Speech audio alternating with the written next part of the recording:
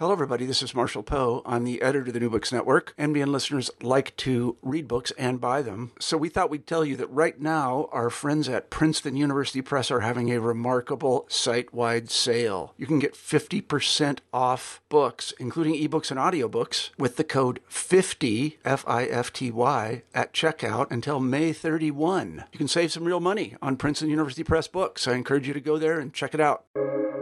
Welcome to the New Books Network. Because it's through the actual embodied gospel that the written gospel comes to be believed. It's through seeing the gospel embodied that you can recognize. You go back to the written gospel and think, that's how this happens. That's why this person is this way. How did early Christians preserve and canonize the gospel? And what does it mean for us? Professor Matthew Thomas tells the story on Almost Good Catholics.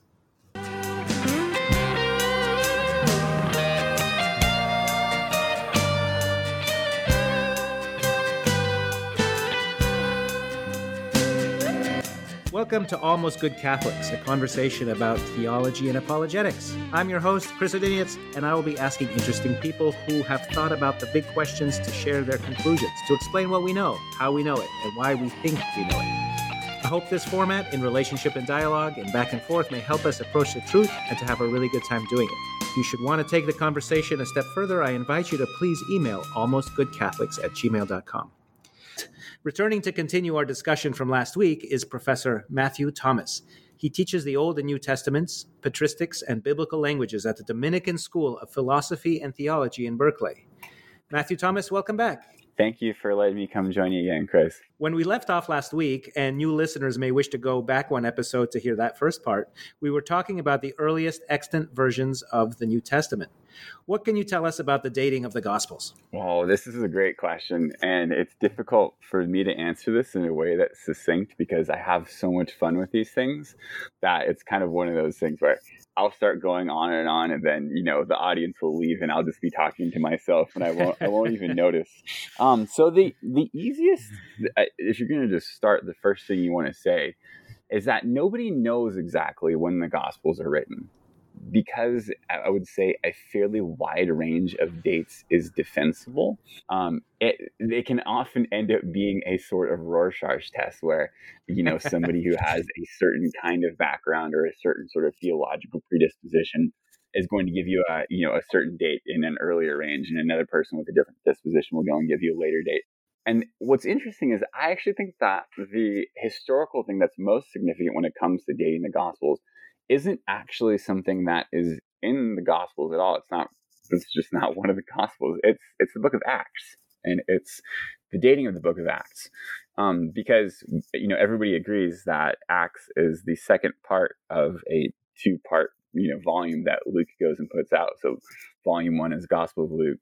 Volume 2 is the Acts of the Apostles. And so if Acts is volume 2, then Luke must precede Acts. And so that's fairly straightforward. There's nothing controversial. And it seems as though Luke as well is making use of other sources. And so he says that in the beginning, there's many others, Theophilus, who try to go and lay out an account of what's happened. And I'm going to try to, do this in a way that is orderly so that you can know the certainty of what it is that you believed. So he refers to these earlier accounts. Most people think that either, the Gospel of Mark or some other early, kind of gospel thing where one believes in a Q source or something like that. Everybody knows that there's sources that are preceding, probably earlier Gospels that Luke is making use of as well. So Luke's not the first one in the sort of gospel ordering. So if we look at the book of Acts, we can say, what could go and tell us, when this thing is written? Are there any clues? There's more than one position on this, and so I don't want to go in to tell you, hey, this is a definitive anything. I'm just going to tell you what I guess I could say makes the most sense to me. The book of Acts, if you recall, it ends just before the trial of St. Paul. And so we know that Paul, he's made it to Rome. He's safe there. He's, preaching the gospel freely. He's doing so for 2 years. And then it just goes and ends. You think, well, that's a weird way to end the story. that's kind of strange. Like, why does it go and end here? Well, there's more than one reason that you can give for that. I have never found a reason for why it is that Acts ends when it does, than the fact that Luke is actually there with Paul, and this is when he's writing it, and this is it. This is when he's writing the thing, and so that's when it goes and ends, because that's the story up to this point. And we know, and you also believe that there is a Luke, right? We kind of talked about this before, but like Luke, it says Luke, so there is a Luke. It's not like the source we call Luke or something. The Lucan source. No, Dr. Luke. Yeah. In this instance, I don't think that there's any great deal of controversy in going and identifying this person as Luke. Okay. Is it something that we know with absolute certainty? No, because historically we don't know anything with absolute certainty. We just look at the evidence that we have, and the evidence for somebody named Luke doing this is quite strong. And we know that for judging by the latter part of Acts, that these are all the famous we passages, and so it kind of alternates between the stuff that Paul is doing, telling stories to, the we thing, and all of this, the shipwreck, going around Crete, landing on Malta, and then finally making it to Rome. All of these are we passages, and so it seems as though Luke is present with Paul as all of this is going on. And if you're going to ask yourself, think, okay, well, is there a reason why Luke would go and end the book of Acts, in this point, if there was actually a lot more that happened afterwards, and he just didn't want to go and fill it in for whatever reason?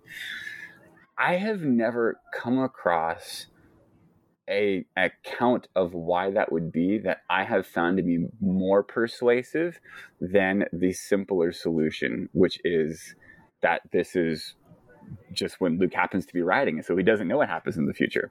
Because of course, if you're thinking of there's a few people who have spoken and written really well of this. One of them is the great German biblical scholar from about 100 years ago, Adolf von Harnack, who is usually kind of in a more liberal modernist school, but here he just says, look, this whole story has been leading up to the trial of St. Paul.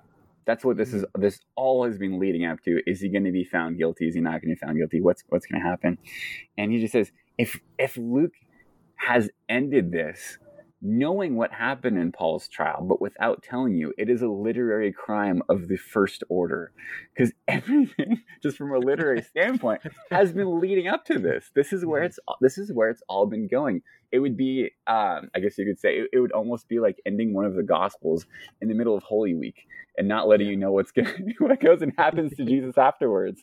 This is like, it has not yet reached its climax yet, and I have not found a persuasive reason for why that would be, besides that this is all that Luke knows, because this is when he happens to be writing. So if that is the case, and again, there's other ways to explain it, but I don't find them to be particularly persuasive. If that is the case, then the question is, when is this actually going on? And the dates are usually between 62 and 64 that Luke would be writing Acts in Rome, if this is the provenance, if we identified that correctly. If that's the case, then his gospel would predate that. And again, you can say whenever you think that would be, but it would be earlier than that. So either in the earlier 60s or in the late 50s, something like that, perhaps. Again, we don't know that for sure, but if we think of these two things being written in fairly quick succession, we can say something like that. And then we would have Gospels, particularly the Gospel of Mark. The relation between Matthew and Luke is a little bit controversial, and there's more than one way of putting together the evidence. But you would have Mark at least preceding that. And so who knows, maybe when Paul is in Caesarea and he's in jail there, it seems as though you have both Mark and Luke kind of coming and going through that prison that's over by the coastline, outside of Jerusalem, going down from there. And so maybe that's, if Luke is using Mark as a source, maybe that's where he gets it, because Mark has already written stuff by that point, and you could say, the late 50s, something like that. So that's a bit of, kind of hard evidence in a sense. And now it's not hard in the sense of, hey, there's an actual tangible thing. but we're looking at, something that we can actually, I think, date with I would say, a reasonable degree of confidence with the book of Acts. And if Acts is sometime between 62 and 64, then at least the Gospels of Luke and then probably Mark would precede that. Well, and that's not too far off from what you told us last time, that Galatians and Thessalonians were the first epistles, the first Christian writings that we have. Exactly. So you have with Thessalonians and with Galatians, most folks are going to date those either within the mid to late 40s or the early 50s, and then the rest of the Pauline corpus going and falling from that. But we should add that there are no actual papyri from that time. That what we have, the things that we're using, that we read the gospel, are copies of that, and so we're using the text as evidence by what it says in the text, not some way to carbon date the fibers of whatever. That's correct. That's absolutely correct. Which is, I mean, if you just think of, I guess you could look at more closer to contemporary examples of significant texts. If you're going to say, I don't know, the Declaration of Independence, something like that, something that is within our same cultural context, which isn't that long ago. In general, we're not, while we do have, I believe, still preserved, an original that's there, most of the time when we're engaging with the Declaration of Independence, we're not dealing with, hey, I need to go back and see the original manuscript. We're dealing with copies of that. And so when you and I go and talk about this, it's, we now have this digitized, or we have it in the book somewhere, et cetera. Because in general, paper doesn't last forever. It's not one of those. There are a few things that last forever, and paper is not one of them. And so copying is just part of the process. Yeah, and they're not really thinking about us. That's the problem every historian faces, is all these people long ago, they don't care about my needs. They're trying to pass this paper around with their friends and get the message out. And it gets folded or rolled up and put in a saddlebag or whatever. Yeah. Well, what you do know is, even if they're not necessarily, thinking to themselves, oh gosh, I need to help Chris out 2,000 years from now. What you can tell is, you can tell that these writings were viewed as very, very, very significant, because they're copied so much. They're copied over and over and over again. They're copied so frequently. And so there's absolutely a recognition of the significance of them. It's not just like, oh, here's one thing sort of sitting around. No, it's copied over and over and over and over again. And that's how part of why you get to, text criticism, because when you copy something over and over, invariably, you'll change the word order or something like that. And so that's why you have a whole science of textual criticism. Yeah, but also, like, people would notice if you made a significant change, because they've seen other, because there's no printing press, so everything that is copied word for word, line by line, page by page. And what kind of fidelity do we have? Let me ask you like this: I looked at the earliest papyri I could find in my very amateurish internet search since last time we talked a week ago, and I found, just as the further back I went, the less there was, of course. And in the first century, there's teeny tiny fragments, but really by the time you get to a real papyrus that says something I could read on it, we're like in the 2nd century, maybe 3rd century. And I looked at one, and I'll attach it in the show notes because it's amazing. Yeah. It's something, I bet you already know this. It's called Papyrus 66. It's in Switzerland at this Bodmer library, and I can totally read it with my super novice beginner Greek. It's all capital letters. And even though they don't put spaces in between words, it clearly says "Anarchi logos." It just, like, I can see it, and it's written in such big capital letters, kind of the way we would write it for children, today, the cat sat sort of a thing. Is it because they're is that the way people actually wrote, like all block capital letters, or is it because they're writing to a semi-literate audience all over the place and they're not sure? Because when I read things in the 16th century, like working on the Spanish Empire, it is such chicken scratch. Like paleography is trying to figure out what the heck these scribes are doing with their shorthand and all that. But absolutely. So what you tend to find is, within the period that we're engaging with, so you 1st century, 2nd century, et cetera, that it tends to be that script that's there. So the unsealed script, where it's all capital letters and you don't have any there's no spaces in between, and you'll have, as you get to the end of a sort of the end of the page, and you're in the middle of a word, and it'll just sort of pick up on the next letter. We're going to pick up on the other the next line, and so it is one of those things where you have to get used to reading that way. Yeah. Okay, I have a second comment, and it's this. The fact, and when last time, toward the end of our last discussion, you spoke about a class you taught a year ago about the Gospels, and you said that each of these has a very distinct perspective, but they're talking about the same story. And you compared it to looking at a mountain from 4 different directions, one standing to the south, one to the east, and that they're seeing the same mountains, but they're seeing different facets and angles. And so this is the argument I want to run by you that I've been thinking about this week, is the fact that the Gospels disagree about things, the order things happened, or the variance in genealogy of Christ between Luke and Matthew, or what happened at his interview with Pilate. Did he have things to say? Was he just quiet? Like that, these would then therefore not be plot holes in some hastily written TV show, but they're rather deliberate versions of really long considered narratives transmitted over centuries, written over and over and over again, often by the same scribe, by people who understood them and the points of incongruity and put them in there on purpose, or no? So I would say that if I'm going to restate what you just said, yes, I would say that I would affirm, which I think is what you are affirming, that the places where you have material that is unique and distinct to each gospel, that is not unintentional. That is not unintentional. And to go and to try to take the things out that are distinct or are unique is itself, in a sense, to betray what it is that God in his providence has given to us. Because we have 4 witnesses and we have 4 vantage points.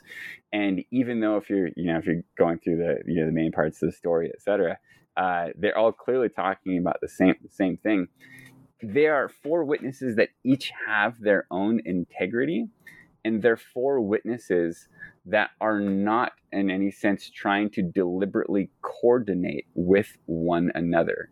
It's a bit like if you had I don't know, some sort of crime that happened, and you call in 4 witnesses, independently of one another, that are going to go and say whatever it is they're going to say about the incident, but they're not going to do so at the same time. They're not going to be going and trying to coordinate their stories. I think that you would have something like what we have with these 4 gospels, and that they're not all going and telling you everything that they could tell you about every single incident. That's just not how it works. Nor when they're reporting, the same incident, do they give you all of the precise same details? Because again, that's just not how real life works either. And so, if you think of, for instance, if we went to the Warriors game last night and you said, "Oh, what was at the Warriors game? Can you tell me what happened?" Well, the thing is, there's a lot of things that happen at the Warriors game. If you're just talking if you're just talking a 2.5-hour basketball game, there's a lot of things that happen in the 2.5-hour basketball game, and there's all kinds of things that you could bring out, or that I could bring out if both of us went to the game and saying, "Oh, this is the things that happened," or "This is the things that happened." And you, from your vantage point, as somebody who, let's say that you love free throws, all you think about is free throws. Yeah. You can't sleep at night because you dream about free throws. You might be telling me about all the free throw percentage and what one player was doing, another thing like that, and you're going to be bringing that out more than perhaps I might, because I just like to see people jump really high. I'm like, wow, that guy, he jumped really high, he dunked the ball. And I'll go be telling you about that. And if you go and you put both of our stories together, it's not as though it's going to be like, okay, so which one of you was really at the Warriors game? Tell me the truth now, because you're not saying the identical thing. No, like the way that real life works is that you have a vantage point. I have a vantage point. You have seats you were sitting in. I have seats I was sitting in. You have things you're interested in. I have things I'm interested in. You have an audience that you're talking to. I have an audience that I'm talking to. Yeah, but There's a problem with this analogy, and that is because one day you and I will both be dead, and our kids will have heard us tell about the Warriors game, and then their kids will tell them. And by the time it gets to our great-great-grandchildren, they'll have the same thing because they'll have taken out the part where I was like, oh, man, look at number 30, look at him go. And then you're like, oh, this is the part where the guy dropped the peanuts on my foot or whatever happened. Like all that will turn into one narrative. And yet here, that's not happening. Here they kept it, right? Each scribe, each generation, they kept it. Now, why, and what does it mean? No, this is fantastic. So let me ask you a question, Chris. Have you heard of the Diatessaron? No, tell me what that is. So the Diatessaron is made by Tatian in the 2nd century. So sometime around like 150, 160 AD. And the Diatessaron is actually Tatian's attempt to produce a 1-volume gospel. So what he does is he takes the 4 gospels, as they exist and as they're in circulation, everything like that, and as they're, they're known to the early church. It says, I'm going to take these 4 gospels and I'm going to make a synthesis of them. I'm going to make a gospel harmony, and we'll go and use that. Yes. So instead of having 4 books, we'll have 1 book, and we'll take all of the details, we'll synthesize them into, just one. And what's interesting is that you can still find places within Christianity where the Diatessaron is quite valued. And so I believe that there are still Syriac churches that use the Diatessaron for their readings of the gospel. But what's actually quite interesting is that the overall reaction to the Diatessaron was itself negative. And the reason for that, or at least not, if you're going to say not negative, it wasn't accepted as, hey, this should be a normative standard. And the reason is there is something providential and God-given to the way that God has provided these unique witnesses with these unique vantage points. And when you go and try to filter that out, and when you just try to say, no, let's all make it into one thing, you're invariably going to be losing something. It's part of, this is, I don't want to be mean to like the NIV, for example, because I really like the NIV as a translation. I grew up reading it as a kid. NIV is New International Version, and it's the one you often get as soon as you Google something from the Bible. There's a similar thing that something like the NIV will go and do when not trying to coordinate the details of the gospel, but trying to coordinate the language of the gospel, because the NIV, quite famously wants to go and to make it so that the Bible is going to be written at a 5th grade reading level, so that it's accessible to everybody. So that's great. I mean, I think there's a laudable goal that's there, and saying we want as many people to be able to read the gospel as possible. Their difficulty is the 4 gospel writers, and not just the 4 gospel writers, because everybody does, but since that's what we're talking about, 4 gospel writers have quite different voices. They have quite different idiom. They have quite a different, I guess you could say, lexical range. And so the way that Luke sounds, Luke's voice and his vocabulary, the way that he puts things together, it's very different from Mark's voice. And so what, something like the NIV goes and does, it ends up doing, I think, a small bit of, the potential error that you see with Tatian, of going and taking some of that individuality of the witness away, and making it so instead of actually hearing the real witness with the real details that they're recounting in their own voice, instead it kind of homogenizes it into something which is, you might say, easily accessible, valuable as a tool, as I think, the NIV is, but still less than, I guess you could say, it has less than the full impact of the individual voices heard as individual voices. And that's been the judgment of the church throughout the centuries, that these voices as individual voices, even if you have to go and do work afterwards to say, okay, well, how do we harmonize this with this? Or how do we coordinate this with this? Still, that you don't want to go and lose those individual voices. You want to preserve them as they are, because they're true and, authentic original witnesses. Okay, so And I think that's true anytime you try to synthesize if you're Franco Zeffirelli and you're making a movie about the life of Jesus, you have to do this too, except for we all know that when, the film director makes it, he's changing he's adding his own layer of interpretation. And we all know that. And everything he chooses is whatever the setting is, whatever the stable is going to look like, how big the cross is going to be, what is Pontius Pilate, how does he dress, like all of that stuff is all editorial, and all of it is an artistic choice, which I suppose this kind of redaction that you're describing pretends it's not doing that, which is the problem. The thing with the Gospels that's interesting is that they aren't redacted. They aren't harmonized. Right. Which also is what you were saying about the Acts of the Apostles, like where you leave it, you don't touch it. Yeah, exactly. Somebody could have gone, if it, say that Acts does go and end in 62 or 64. Well, Paul's martyrdom was just a couple of years after that, and you think, well, gosh, if the death of Jesus Christ was what it was as impactful as it was, and of course Jesus Christ resurrected, so slightly different because nobody thinks that Paul was resurrected. But still, if you're thinking of early Christians, they love martyr stories. They love seeing the way that Christ went and suffered, the way that they, as those who are filled with His Spirit, that the way that they go and they suffer in a way that ends up being transformative for the people around them.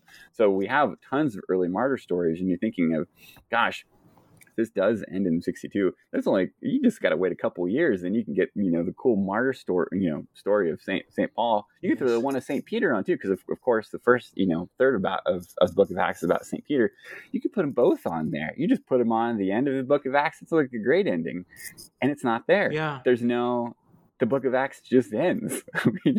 Paul's on house arrest in Rome.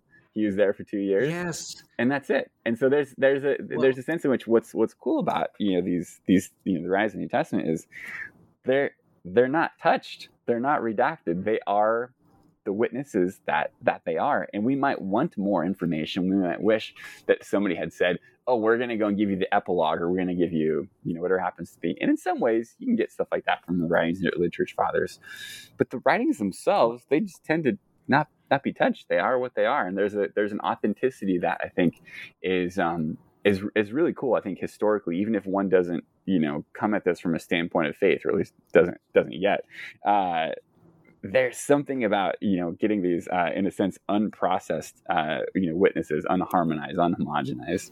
That seems to me a tremendously important point, because the first thing you said about loving martyr stories is so obvious. Even today, when we're I think we feel more removed from these events, like the fact that people paid with their lives and gave their lives to insist that this is true and happened exactly as it is written. I think that is a powerful testimony. Everybody who is willing to die to insist that something is true, that's serious evidence, right? I'm not gonna die for some metaphor or some lovely allegory, for Frodo Baggins or Luke Skywalker or anybody else, right? Like, that's not worth it's a lovely story. It's not, I'm not dying for that.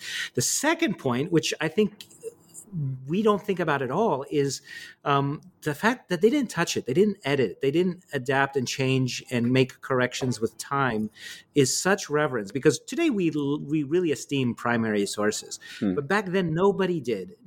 Everything was plagiarism. Nobody considered it as a bad thing. Like, the thing to do as a writer was to just steal lines from Cicero and pass them off as your own. And nobody said, like, "Oh, shame on you." It was like, "Oh, no, what nice, good job. What an excellent rhetorician you are." Right? And that I think that was true until just the last couple centuries. And so the fact that they did not do that, they did not say, "Oh, here's an error, let me fix it." They're like, "No, this is the way Paul put it down or Luke put it down." That's amazing to me, because it goes so much opposite of the intellectual tradition of people who came before us. So can you tell us about how they kept this unadulterated for these centuries and ultimately settle upon a canon? How did that happen? How's that process? Yeah. So, in a sense, because we're getting to history that we we don't necessarily have tons of attestation to, in the sense that, there are no video recordings of, what was happening in, say 100 AD with, the sort of means of textual transmission, or, as far as, canonical writings, etc. So in a sense, we have to go and to put things together via inference. Some of the ways that we can do that is if we look at the actual hard data that we have from the manuscripts of what we now know as the New Testament. We can see that from a very early period they are copied. They're copied tons. They're copied. They're sort of everywhere. We see attestation to them, and you can see this both with the hard evidence itself, so what we have in the manuscripts. And then, as I mentioned, with the Apology of Aristides in about 125, you have Aristides, a Christian philosopher, going and talking to the Emperor Hadrian and saying, just making this public appeal, saying, hey, our writings are around, you should go and read them. And he has, again, some sort of confidence that they're easily accessible, and they're also in some way going to be intelligible for him if he wants to see what these things are like. You see a similar attestation to in Justin Martyr's dialogue with Trypho, which purports to be taking place around 135. What happens is, Justin and Trypho are talking back and forth, and then Trypho goes and concedes at one point and says, "Yeah, I can't believe that anyone could follow the precepts of your so-called savior, because I've read them. I've read these things, and I just don't think anybody can actually do what he says that you should do." And it seems as though he's thinking of the kinds of things in the Beatitudes and etc. But he, a Jewish guy, 135, he's read the Christian writings too, so they clearly seem to be in circulation and fairly well known by this point. So if you're thinking, what's the process? So if you're going to take Paul, for instance, how is it that his writings would be preserved? If we look in analogous kinds of situations within the ancient world, the way that ancient letter writing tended to work was that if you were writing a letter, you tended to keep a copy of the letter that you wrote as well. And so we have a lot of examples of this from the ancient world. You can anything within ancient letter writing. There's a great book by a guy named Steve Reese called Paul's Large Letters, which is looking at the way that Paul's writing techniques and everything like that goes and corresponds to the conventions that you find that we see attested in somebody like Cicero or Tacitus, kind of fill in the blank. And so we actually know a lot about ancient letter writing. We also know that if we go a couple centuries later to Jerome and Augustine, they're both keeping letters in the sense of they keep copies of all the stuff that they've written, as along with the copy that they go and they send out. And they also recognize, as you just see in ancient letter writing in general, that they're kind of writing for a broader audience when they're writing to each other, because whenever you have a letter from somebody who's pretty well known, if I, get a letter from Barack Obama, if he goes and sends me a letter, the chances of me just going and sort of keeping that, oh, cool, I got a letter from Barack Obama, and I'll just put this in my drawer, pretty small, pretty small. And especially if it's something where it's like, I don't know, I'm a leader. If I'm a person in authority, well then, if you get a lot of letters, yeah. Exactly. So let's say I'm the governor of California, and, Obama goes and writes me a letter, says like, hey, I want you to go and do this. I want you to do this, et cetera. And chances are what this is, unless it is, marked as really private correspondence, like he's telling me all those deep, dark secrets, chances are this is something where it's meant to go and to demonstrate in a way, affirm my authority in whatever it is that I'm doing. So if you think of like Paul's correspondence with Timothy, something like that, that's a good way to interpret what's happening there. So if you're thinking the actual material preservation of these writings, with letter writing, because you have people in general keeping copies of their own letters, one of the hypotheses for why it is that you have a pretty stable collection of Pauline writings, which goes back to very early in Christian history, is because Paul just kept a copy of the stuff he has written. And so it's kind of like you don't have to worry about anybody else going, kind of canonizing anything. The things that he wrote are well known, around the ancient world where he was operating. But he also had copies of the things that were there, which is why you would have the kind of stability that you have attested so early on. So that's a possibility. That would explain the evidence that we have pretty well, but again, that's just a hypothesis. That's not an absolute kind of certainty. Now, and then someone down the line says like, "Oh, Paul was really important. We should copy these over a second time so that they stay longer." Yeah, so I guess you don't really have to. You don't have to get very far down the road as far as there's not a whole lot of development there, because we already know. When we get by the time we get to Ephesians, Colossians, that you have exchange of letters between the communities, and so the things that was written to one, they should go and exchange this with the other. So already within Paul's lifetime, you have circulation of these things, and again, because Paul was valued the way that he was valued, again, you don't have to read very far in the book of Acts to go and see this. The chances are that they would just go and kind of circulate it and just be like, "Oh, well, here you go, this is it." And then the idea that they're not going to go and copy this down as well is kind of hard to imagine. It's kind of hard to imagine, and also just wouldn't accord well with the material evidence that we have and having so many copies of these things on the place. They're clearly, valued highly by early Christians. And the same goes for the other apostolic writings that we have from Christians. So that's a bit of sort of the material question and a bit of the, the process as far as how does this stuff get preserved. Okay. One point that I just want to say, which I think is important, is we're talking about all this Bible stuff, and it's great. I think it's fantastic. I love it. This is what I do for a living. I think it's really interesting. I think it's really important. I think it makes a huge difference in real life. But at the same time, even as a biblical scholar, I have to say that Christianity, Catholicism, it is not a religion of the book. It is not a religion of the book. The book is extremely important. These texts are extremely important, but it's fundamentally a religion of the incarnation. It's fundamentally a religion of the incarnation. And I think that holds both in Christ's time and in our time. It's I don't know if you were coming across, the dictum that there's very few people who are going to read a Bible, but everybody will read a Christian. There's very few people who are going to read a Bible, but everybody will read a Christian. Not a whole lot of people on the street are going to go and say, "Oh, I want to go and look at this book that you think is the holy book and see if I think it's true or not, evaluate the claims on my own." Most people aren't going to be bothered to do that. But everybody is looking at your life. And there's a sense in which, in looking at your life, the question, even if they don't know if they're asking it, is the incarnation true? Is the incarnation true, in the sense that is the incarnation of Christ, however that you make sense of that historically, is that in some way replicated in this person's life?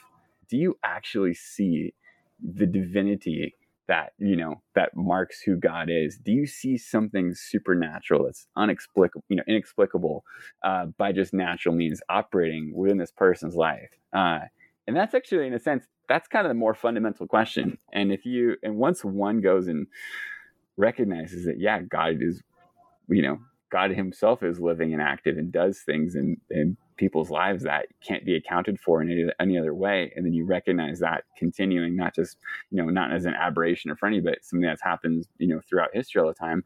Then by the time you look back at the first century, you think, oh, okay, well, of course you have all these crazy things happening. And of course you have all these witnesses that, value all of this so much. And so that's just to say, this isn't, giving the canon answer, but I actually think that point is more important, and maybe we'll put the canon question aside for another time. And I think it goes kind of what we were saying earlier about martyrdom. What are some other things, what are some other things that are the incarnation, the living God in the hearts of these early Christians? Is it the way they share in community? Is it the way that, that they see no distinction, male or female, Greek or Jew, slave or free?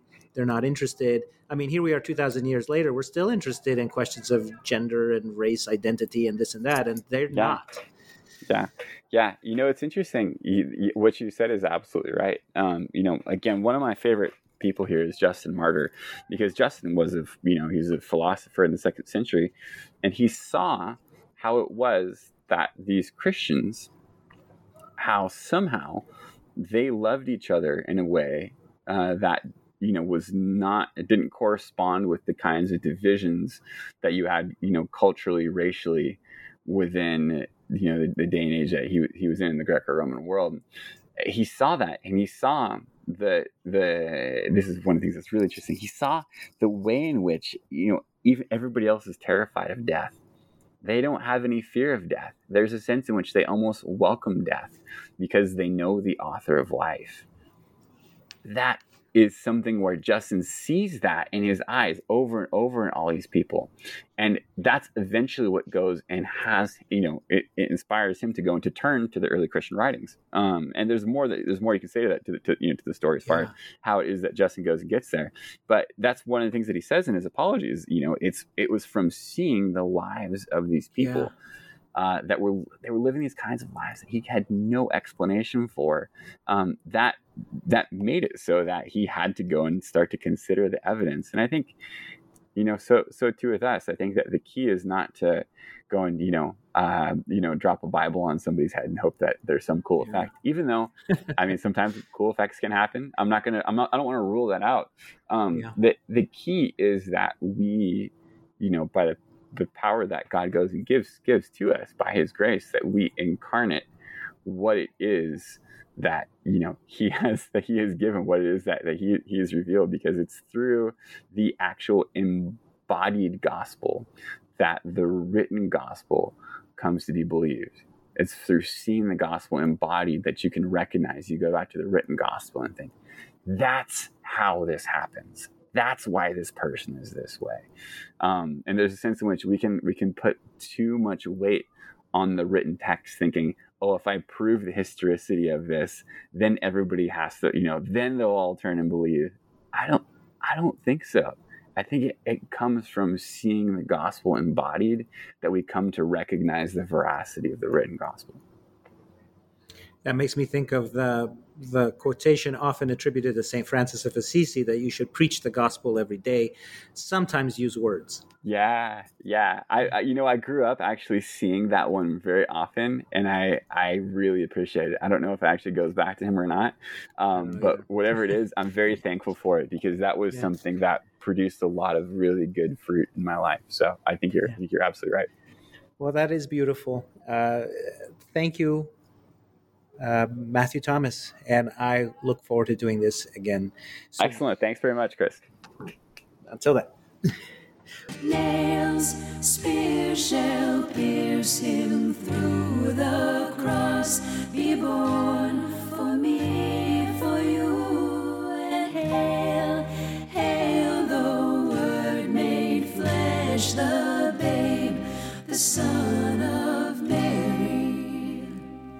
Chris Odinius and Matthew Thomas recorded this conversation on February 2nd, 2022. The feast of the presentation of the Christ child at the temple. Also Lunar New Year. Also Groundhog Day. Our music, What Child Is This?, is by Josh and Margot from the band The Great Space Coaster. Find their music at www.gscoasterband.com. The image of the dog, our logo, is from a stained glass window at the monastery of Santo Domingo de Silos in Spain, and is taken with the permission of the Dominican Friars of England, Wales, and Scotland from their website, english.op.org. My name is Chris Odinius. Please email me with comments, questions, ideas at almostgoodcatholics@gmail.com. Talk to you soon. This is Christ the King, whom shepherds guard and